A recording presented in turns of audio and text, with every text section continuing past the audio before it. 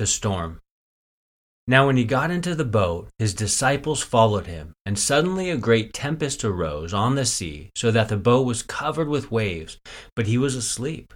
Then his disciples came to him and awoke him, saying, "Lord, save us, we are perishing." Matthew 8:23-25.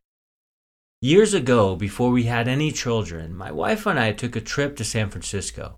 We visited all the usual tourist sites, ate clam chowder from a bowl made of sourdough bread, and drank lots of coffee. The Golden Gate Bridge is arguably the biggest attraction in San Francisco, and we didn't want to miss visiting the site. Rather than walking across the bridge, as most tourists do, we opted for a boat tour, which would not only take us right up to the bridge, but give us a unique view of this magnificent attraction. We didn't have much money, so we decided to take the cheapest tour, which set sail on a small boat. The boat had no amenities and appeared to have weathered quite a few storms. While she could carry about 20 passengers, on this day there were only a few others brave enough to hop in with us.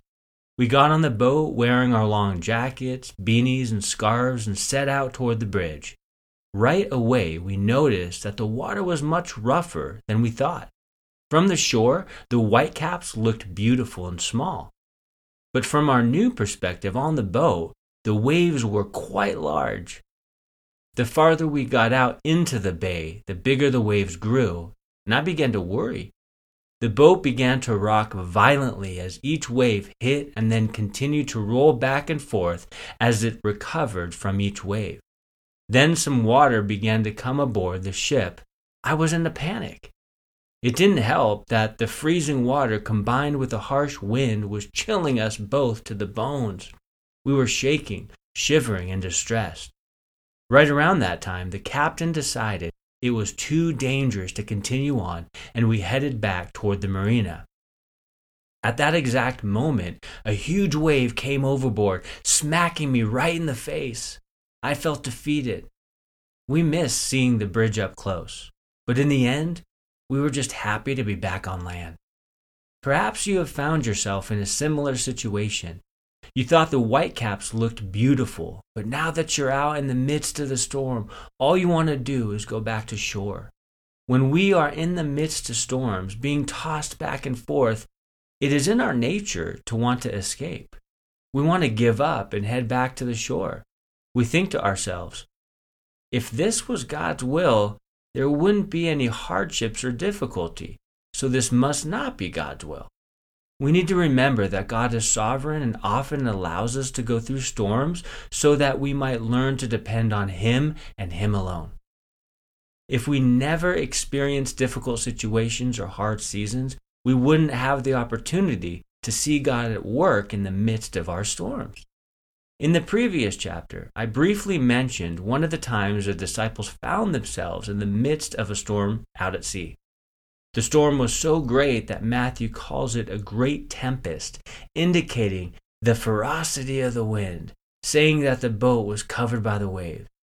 The disciples, most of whom had fished this sea their entire lives, were terrified. Thinking they were about to die, they cried out, "Lord, save us!" Jesus awoke and with a word calmed the storm and the sea. Matthew 8:23-27.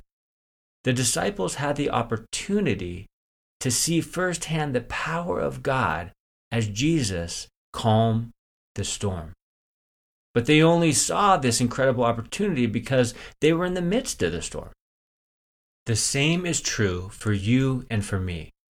Sometimes the Lord leads us into storms so that we might see Him working in our lives. Other times, the Lord allows us to go through a storm so that we might cry out to Him to save us. In either case, we need to remember that He is in control of the storms and more than able to save us. I find it interesting that when the disciples cried out to Jesus, He said, "Why are you fearful, O you of little faith?" This was likely the biggest storm the disciples had ever seen, and yet Jesus rebukes them for being fearful. Why? I believe it is because they were looking at the storm and not at Jesus. When we look around at the storms we find ourselves in, it is easy to feel overwhelmed, afraid, or discouraged. Perhaps we've never seen a storm this big. Perhaps our circumstances feel unmanageable, like the waves threatening to capsize the boat. In those moments, it is easy to look at what's going on around us and be filled with fear. Jesus asks us to use our eyes of faith and look beyond the storm raging all around us. These things I have spoken to you, that in me you may have peace. In the world you will have tribulation, but be of good cheer. I have overcome the world. John 16:33.